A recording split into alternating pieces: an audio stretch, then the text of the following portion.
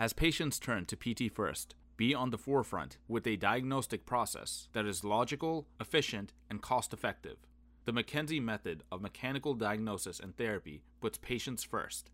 Find a course in your area at McKenzieInstituteUSA.org.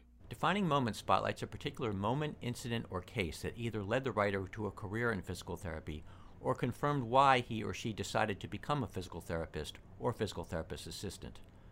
The following essay, titled "It's a Hit," is read by its author, Elizabeth Seewer. She is a second-year student in the Doctor of Physical Therapy program at Bellarmine University in Kentucky and is president of the school's DPT class of 2020.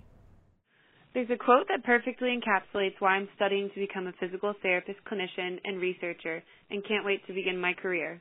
The difference between the impossible and the possible lies in a person's determination. That comes from Tommy Lasorda, the longtime manager of the Los Angeles Dodgers and a member of the National Baseball Hall of Fame. He wasn't speaking specifically of sports, but his background ties in nicely with the story I'm about to tell, which culminated on a softball field. Experiential learning and community engagement and service are important aspects of the Doctor of Physical Therapy program at my school. My research mentor on the faculty is Leanne Kerr, PT, DPT, DHS, a clinician scientist who, on March 6, 2018, introduced me to two extraordinary children in our pediatric service learning clinic. Chris was 10 at the time and Jenna was 9. Both have cerebral palsy and have been engaged in rehabilitation services for their entire lives. As preteens, they had reached the point in their lives that socialization and inclusion were very important to them. They were eager to do, quote-unquote, normal things, like attend sleepovers, hang out at the pool, and participate in sports. They had amazing family support, but they needed our help, too, to achieve those goals. With Leanne's guidance and oversight, a classmate and I developed a gait and strength training program and invited Chris and Jenna to participate in it. They did much more than that, however. They took personal responsibility to do well. As they gained strength and endurance, they set a specific goal. Both of them wanted to learn to hit a baseball or a softball. That desire, in and of itself, taught me an important lesson. Never see a person for his or her disability, and never regard that disability as a problem to be fixed. Rather, always see an individual for his or her abilities and potential. We decided to add the goal of hitting a softball into our efforts to improve Chris's and Jenna's gait.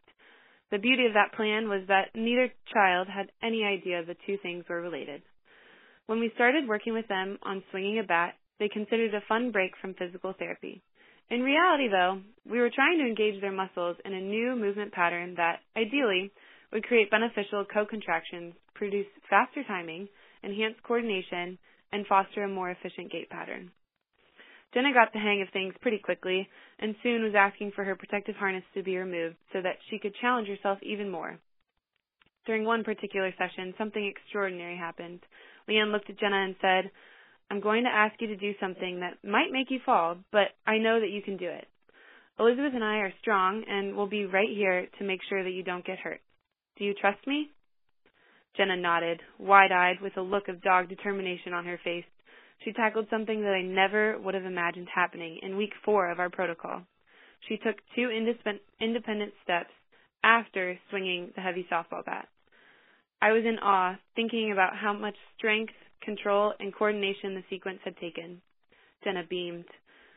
I knew in that moment that I had found my calling in life, to help people navigate the path to achieving their potential. Chris's road was more difficult. He was very frustrated. He understood what we were asking him to do, and he was telling his body to do it, but he just couldn't achieve that desired result. He couldn't understand why his arms and legs weren't listening to his brain, and I couldn't do anything instantaneously to fix things. He was upset. I felt heartbroken. The biggest issue was that Chris couldn't fully straighten his elbows when he swung the bat. After what felt like a million times of me saying, "Arms straight," Chris looked me in the eye and quietly said, "Elizabeth?" "Yes," I replied. "Why can't you just leave me the way God made me?" he asked. "He gave me these arms and legs that can't straighten. Why can't you just leave them that way?" Chills ran up and down my spine as I looked at him and saw past his struggles to his abilities. "I can't leave things that way," I said, "because you are capable of much more than you know." We kept at it, In both Chris's and Jenna's case, the more we worked together, the further they came out of their shell.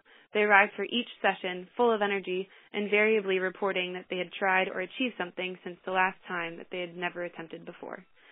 Chris described how he had put on his pants by himself for the first time, and how he had been practicing softball at home with his family. Jenna's mom sent us videos of her trying to walk with only one crutch or hitting a softball in the backyard with her father.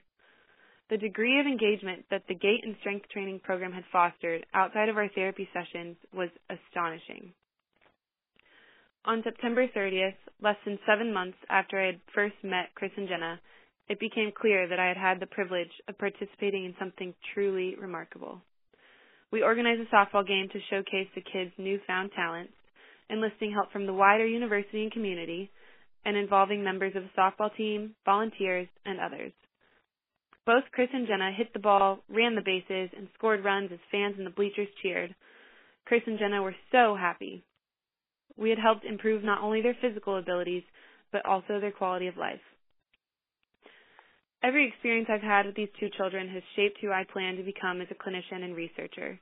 I've seen firsthand how a strong foundation of traditional physical therapy provides an excellent platform to achieve specific goals that get to the heart of who kids with challenges really are, and how they don't want to be defined. Thankfully, Chris and Jenna are continuing to participate in clinical research at my school.